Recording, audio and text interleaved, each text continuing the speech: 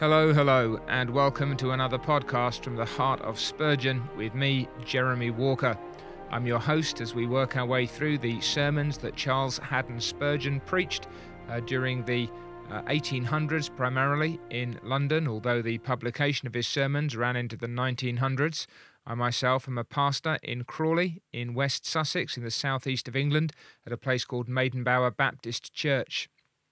You can follow along with the material that we're using in the podcast by going to www.mediagratiae.org/podcasts and signing up there for a regular newsletter, which will include a link to the sermon that we're studying in any given week. We're also on Twitter at Reading Spurgeon, but due to some technical difficulties with our Twitter client, we've not been posting so much there in the last few days.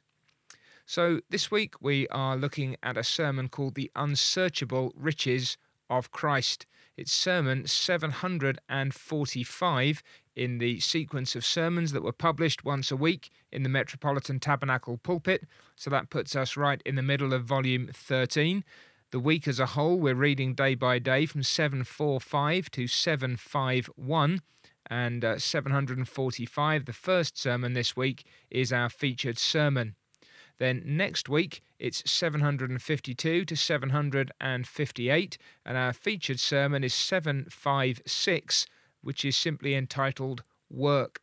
So you can read ahead, you can look at that, or you can get the newsletter, as I said, the weekly letter, and hopefully that will be a help to you. That brings us then to this week's sermon, The Unsearchable Riches of Christ.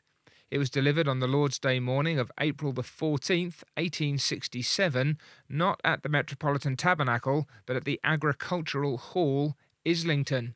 And I think that suggests something about why Spurgeon chooses this topic and the emphasis that he has in this particular sermon. Spurgeon is wise as a pastor, a preacher, in that sense, in that he takes account of his circumstances, takes account of his congregation, and the move to the Agricultural Hall at Islington, with its vast size, gives him a particular opportunity and a particular responsibility to preach the gospel. And that is why then I think he's emphasizing from Ephesians chapter 3 and verse 8, the unspeakable privilege of preaching the unsearchable riches of Christ.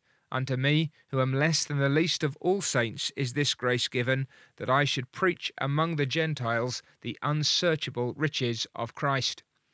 So Spurgeon says that all God's truly sent servants have experienced much delight in the declaration of the gospel of Jesus, and it's natural that they should, for their message is one of mercy and love. It's a privilege, then, to be able to preach this good news. Heralds of salvation, says Spurgeon, you carry the most joyful of all messages to the sons of men. It's an office to which young men whose souls are full of love to Jesus should aspire. Fired with sacred enthusiasm, they should covet earnestly the best gifts, and out of love to Jesus try whether you cannot in your measure tell to your fellow men the story of the cross. Men of zeal and ability, if you love Jesus, make the ministry your aim. Train your minds to it, exercise your souls towards it, and may God the Holy Spirit call you to it, that you also may preach the word of reconciliation to the dying thousands. So, yes, it's a great privilege to be allowed to preach the gospel, but the Apostle Paul, while thankful for his office, was greatly humbled by his success in the work. That's an important consideration. The fuller a vessel becomes, the deeper it sinks in the water. A plenitude of grace is a cure for pride. So Paul's blessing in the work of the gospel didn't puff him up, but it actually sunk him down. I prescribe to any of you who seek humility to try hard work, says Spurgeon. If you would know your nothingness, attempt some great thing for Jesus. If you would feel how utterly powerless you are apart from the living God, attempt especially the great work of proclaiming the unsearchable riches of Christ. A preacher will be thankful that he's been given that opportunity to speak of the Lord Jesus Christ. But the confusion or hardness of men's hearts, sometimes the the resistance, the coolness, even of God's people, will throw us back upon our own unworthiness, and then onto the worthiness, the resilience, the graciousness of our great God and his gospel. So I pause to ask on my own account, says Spurgeon, the prayers of God's people yet again, and I want to call your attention to this great master subject which engrossed all the powers and passions of such a man as Paul. And his headings on this occasion, very, very simple. First of all, a glorious person mentioned, the Lord Jesus Christ. Secondly, unsearchable riches spoken of. Thirdly, the practical conclusion, a royal intention implied, which is still implied for us when his servants preach the unsearchable riches of Jesus Christ. So a lovely simple outline, as I've said, and one which really plugs in to the text itself. Remember, it's simple. To me, who am less than the least of all the saints, is this grace given, that I should preach among the Gentiles the unsearchable riches of Christ. And so you've got the glorious person, the Lord Christ, the unsearchable riches, what are they? And thirdly, the royal intention implied, that preaching. And that's good for us as preachers to remember that when we do something like that, the people who have got their Bibles open on the page, or perhaps today the screen, as we preach, they can see in the text where we're getting that language from and where we're getting then the sense from, even if we're developing the sense, that is, in Spurgeon's case here, explaining what those unsearchable riches are. So then, the Spirit of God, strengthen us in our weakness, cries Spurgeon, while we try to speak upon this glorious person. And when he sets off like that, that's not just rhetoric. A preacher always fails. We always fall short of the glory at which we aim.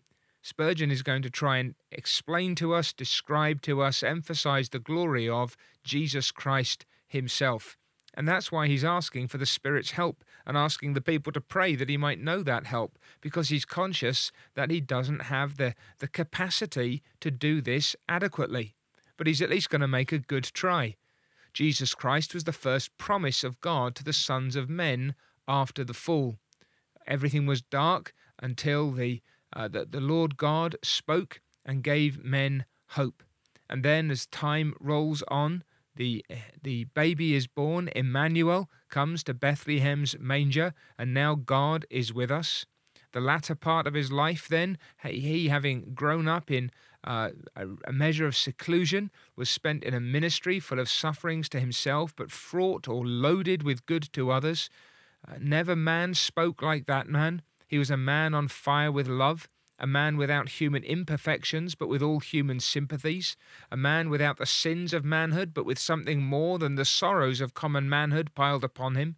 There was never such a man as he, so great, so glorious in his life, and yet he is the pattern and type of manhood. He reached his greatest when he stooped the lowest. And then he was seized by his enemies. He was scourged by them, though he deserved not a blow. They mocked him and scorned him, and then he was made a sacrifice for the sins of his people.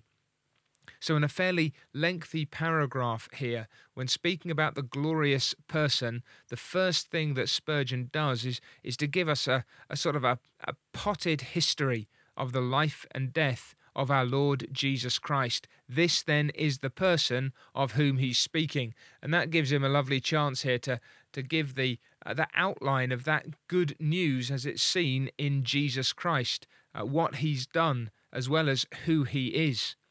Now, says Spurgeon, it was the history of the crucifixion which Paul delighted to preach. Christ crucified was his theme. This old story which you have heard from your childhood, the story of the Son of God who loved us and gave himself for us. And having spoken of his life and death, now he emphasizes that he rose again and ascended. Then he goes on to explain that he is pleading on behalf of his people, ruling in heaven and earth, that faith sees him at the right hand of God. And Paul preach the doctrines of the gospel, yes, but not apart from the person of Christ. What Spurgeon's doing here then, as he gives us this history, as he explains some of what Christ is doing, he's making sure that it's all plugged into the person, that he's not telling us things about him, but he's telling us things about him in connection with who he is. Do not many preachers make a great mistake, he asks, by preaching doctrine instead of preaching the Saviour?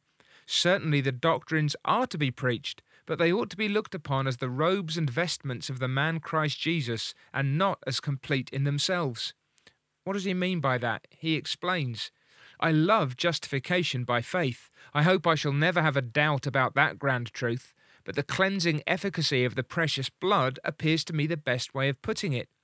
I delight in sanctification by the Spirit, but to be conformed to the image of Jesus is a still sweeter and more forcible way of viewing it. The doctrines of the gospel are a golden throne upon which Jesus sits as King, not a hard, cold stone rolled at the door of the sepulchre in which Christ is hidden. Brothers, I believe this to be the mark of God's true minister, that he preaches Christ as his one choice and delightful theme.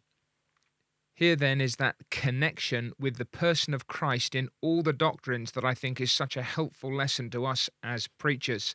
It's perfectly right to use technical and precise language to speak of justification and sanctification. That's time-tested language that is helpful in specifying exactly what it is that we're talking about. But Spurgeon's point is, don't preach those things apart from Jesus Christ, in whom they all hold together and from whom they derive their true efficacy. He who can preach Christ, then, is the true minister.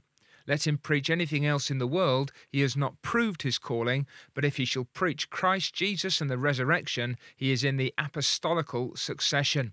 And so Spurgeon pleads, oh, to speak of Christ alone, to be tied and bound to this one theme forever, to speak alone of Jesus and of the amazing love of the glorious Son of God, who, though he was rich, yet for our sakes became poor.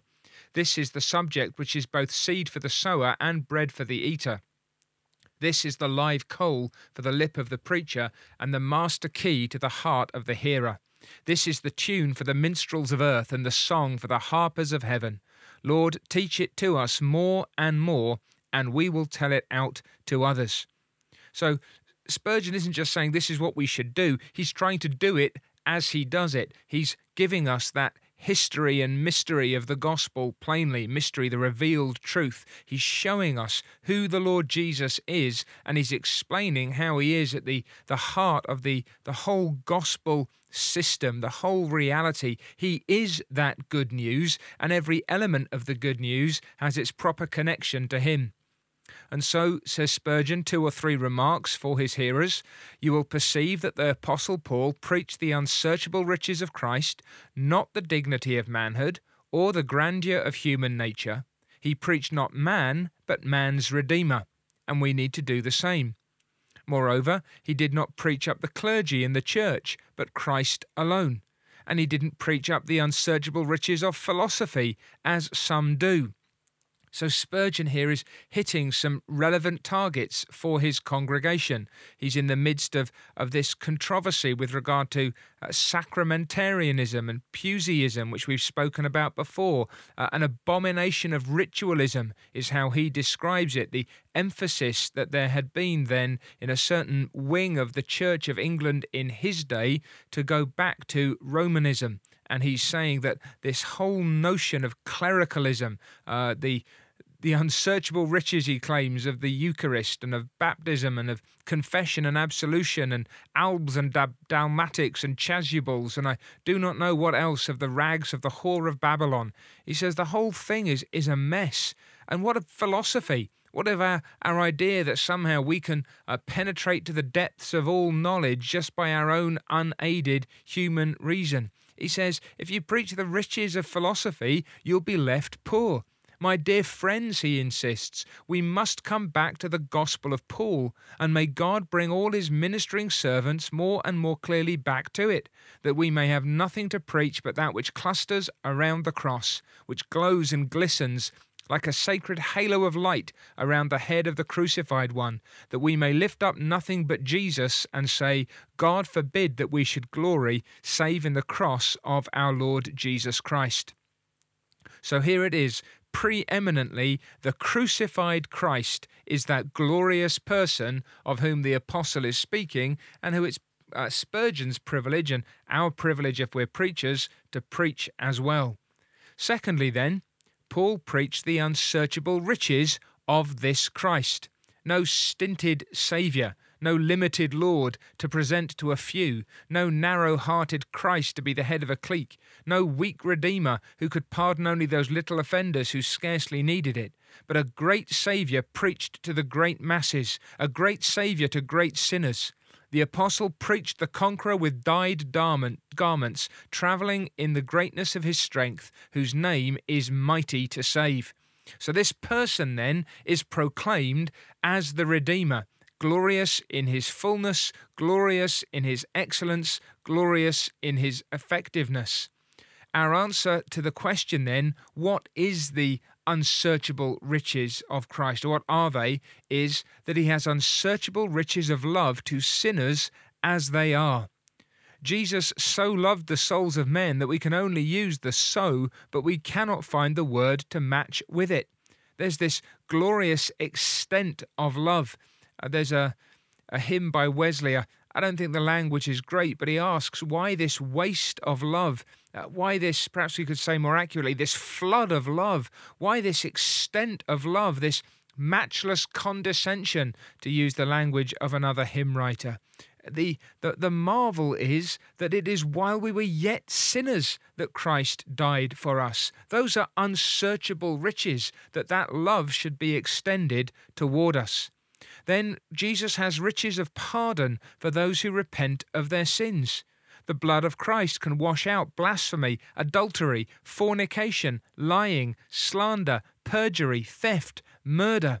Though you have raked in the very kennels of hell till you've blackened yourself to the colour of a devil, yet if you will come to Christ and ask mercy, he will absolve you from all sin.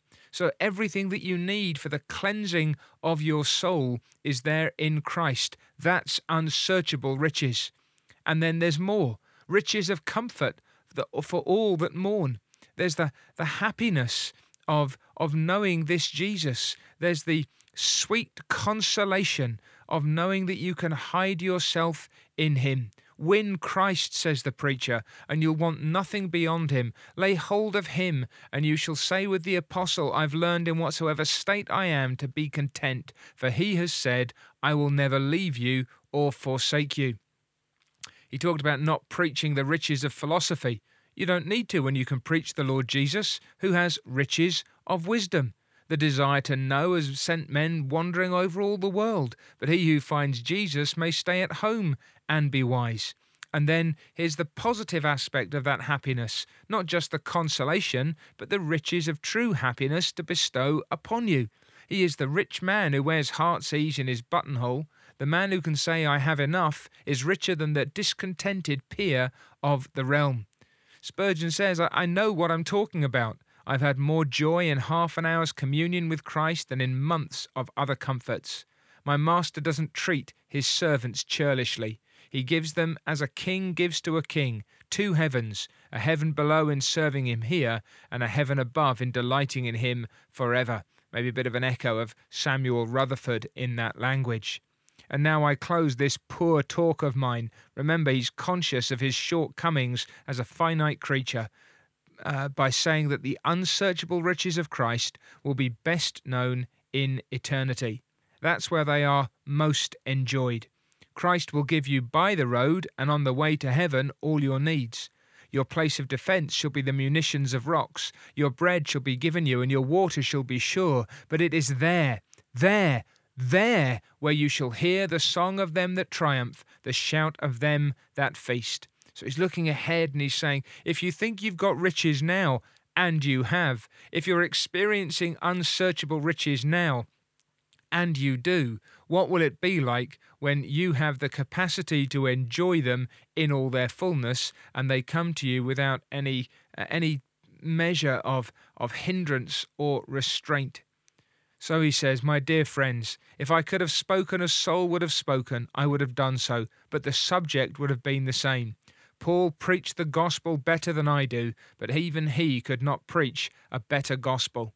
And that's something I think that every preacher needs to remember, every preacher needs to rest upon, every preacher needs to take as his consolation at the end of any other Lord's Day. Others may preach the gospel better, but they cannot preach a better gospel. It is this Christ and all his unsearchable riches which we need to preach. We need to preach him up and all others down.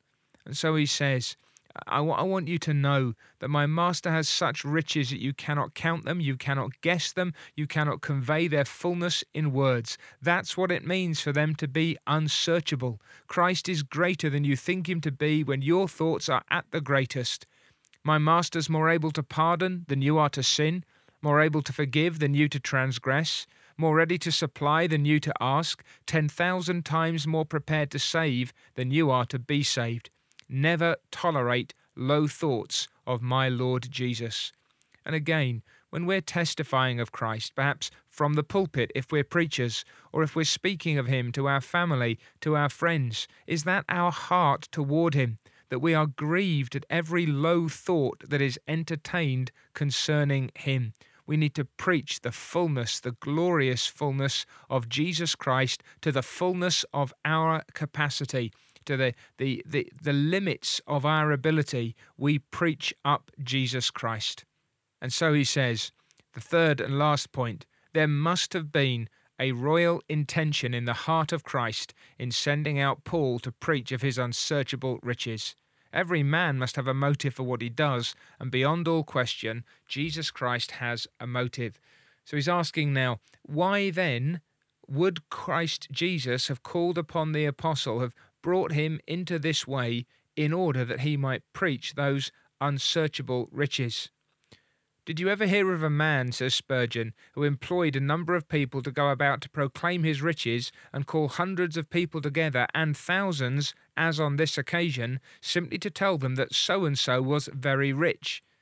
Now, remember, he's in this agricultural hall in Islington. He's preaching to an unusually large congregation. So he's now done what he can to set forth the person of Jesus Christ. He's done what he's able to set out the unsearchable riches of that person.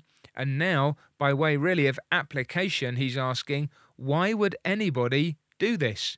Why would Christ send Paul or me to tell you about his unsearchable riches? If you did that and just said that someone was very rich, the crowds would say, what do we care? But if at the conclusion the messenger could say, but all these riches he presents to you, and whoever among you shall desire to be made rich can be enriched now by him, then you would say, now we see the sense of it. Now we perceive the gracious drift of it all. Now, says Spurgeon, my Lord Jesus Christ is very strong, but all that strength is pledged to help a poor weak sinner to enter into heaven. My Lord Christ is a great king, and he reigns with irresistible power, but all that sovereign power he swears to give to believers to help them to reign over their sins. My Lord Jesus is as full of merit as the sea full of salt, but every atom of that merit he vows to give to sinners who will confess that they have no merits of their own and will trust in him. Aye, and once more, my Lord Jesus, my Lord Christ is so glorious that the very angels are not bright in his presence, for he is the sun, and they are but as twinkling stars. But all this glory he will give to you, poor sinner, and make you to be glorious in his glory, if you will but trust him. There's a motive then on our Lord's part for bidding us to preach a full Christ. So here's the point at which Spurgeon is now, as it were, nailing these things to the hearts of the people who hear him. I'm not just talking about this as a theory. I'm not just describing something distant. Christ has bid me preach his unsearchable riches in order that you might enter into those riches by faith in him. And he says, I think I hear a whisper somewhere. Again, there's this imaginative language. There's a poor heart standing crowded in the aisle. I'm full of sin. I'm weak. I'm lost. I have no merit. Spurgeon says, Christ has everything that you need. All that is required is in and from Him. You don't need merits or strength apart from Christ. Take my Master, He will be enough for you. And so, two or three particular applications. The first is, how rich those must be who have Christ for a friend. Happy those who have Christ planted as the tree of life in the soil of their hearts. You not only have His grace and His love and His merit, but you have Himself. He is all your own. Again, it's the person of Jesus Christ. Oh, that sweet word. Jesus is mine. All that there is in His humanity, in His deity, in His living and in His dying, in His reigning and in His second advent, all is mine, for Christ is mine. This is a really good way of summarizing, rather than just saying, now remember what I said in my first point. No, he's rehearsing those things. There's the summary statement. That's precisely where he began, when he described the person. And now he's saying, that's the person who is yours. And if he's yours, how happy, how rich spiritually must you be? And there's a contrast. How transcendently foolish, on the other hand, must those be who will not have Christ when He is to be had for the asking, who prefer the baubles and the bubbles of this world and let go the solid gold of eternity. So here again is an application now to the unconverted. He's trying to draw people in, and he's reminding them of the folly, the emptiness, the misery, the danger of holding out. Come and welcome, he says. Leave your sins, leave your follies, leave your self-righteousness. Jesus Christ stands at the open door of grace, more willing to receive than you are to be received by Him. Again, there's that repetition, that emphasis, that reiteration of the invitation and of the willingness of Christ to receive. So he's now pressing this home. It's Christ's fullness that you need. And you need to accept then your emptiness. You need almost to glory in the fact that it's Christ and Christ only. You need nothing but Christ, dear heart. You need pump up no tears of repentance to help Christ, for He will give you repentance if you seek it of Him. You must come to Him to get repentance. You must not seek that gospel blessing anywhere but at the cross. You will need no baptisms and Lord's suppers to rely upon. It will be your duty as a believer to profess your faith in Him and to remember Him at His table. But these things will not help your salvation. It doesn't mean that there's no benefit in them for believers who receive them by faith, but rather that they themselves do not save you. It is Christ who saves by faith. The ordinances that we enjoy are in themselves empty unless they bring us to Christ Jesus. You will be saved by Jesus and by Him alone. You need experience no terrors. You need undergo no preparation. Christ is ready to receive you now. This really is that old marrow theology, if you know that reference, the marrow of modern divinity, the Thomas Boston thing. No preparation, no terrors needed. You are not going to qualify yourself in any way to come to Jesus Christ. And so he quotes, "Let not conscience make you linger, nor of fitness fondly dream. All the fitness He requireth is to feel your need of Him. This He gives you, 'tis His Spirit's rising beam." All this week long, he confesses, I've been fretting and worrying because I cannot preach to you as I wish, and when each of my sermons here has been over, I've wished that I could preach it again in a more earnest and fervent manner. Now, most of us, we feel something of that when we're preaching to 50 or 100. What more when it's 200 or 500 or however many more? Spurgeon is preaching to thousands, and he's saying, my soul is utterly burdened by this. But what can I do? Oh, my hearers, I can preach Christ to you, but I cannot preach you to Christ. I can tell you that if you trust in Him, you shall be saved. I can declare to you that as the Son of God now risen, He's able to save to the uttermost them that come to Him, but I cannot make you come. That is, I can declare the Lord Christ to you, but I cannot drag you to Jesus Christ. Yes, he says, even since the last Lord's Day, I've heard of some who have come, but must it be ones and twos out of the 20,000s of you? What a congregation! It says, Lord God, please send us fruit. Now, my friends, If we're Christians, we may not be in a congregation of 20,000. We may not be in a congregation of 20. But if we're preachers, isn't that our desire, that out of 20, let alone out of 20,000, some may come to Jesus Christ if they have not yet done so? Don't we long for fruitfulness? How shall we pursue it? By preaching the glorious person of Jesus Christ, the unsearchable riches that are in his person, and urging upon people to come to him, not to stay in their emptiness and in their misery and in their lowness and in their wretchedness and in their cursedness, but to come to Christ and to find in him all the riches of God's grace stored up for us. Ask large things for my Lord, he says, for the crucified one. Isn't that what we want as churches? Shouldn't we be praying that for ourselves and those around us, that we should come to know these things? Well, may God help us to do so, to the praise and the glory of his name and of his Son, Jesus Christ. So do join us again next week. Come for a sermon entitled Work, number 756. If you're able to join with us to read along, it's 752 to 758, as we said at the beginning. And if you are able maybe to leave us a review on your favourite podcast app or recommend us to others, we'd be delighted. It does make a difference and it helps us to serve you. So do take care, God bless, and may the unsearchable riches of Christ be all our happy portion.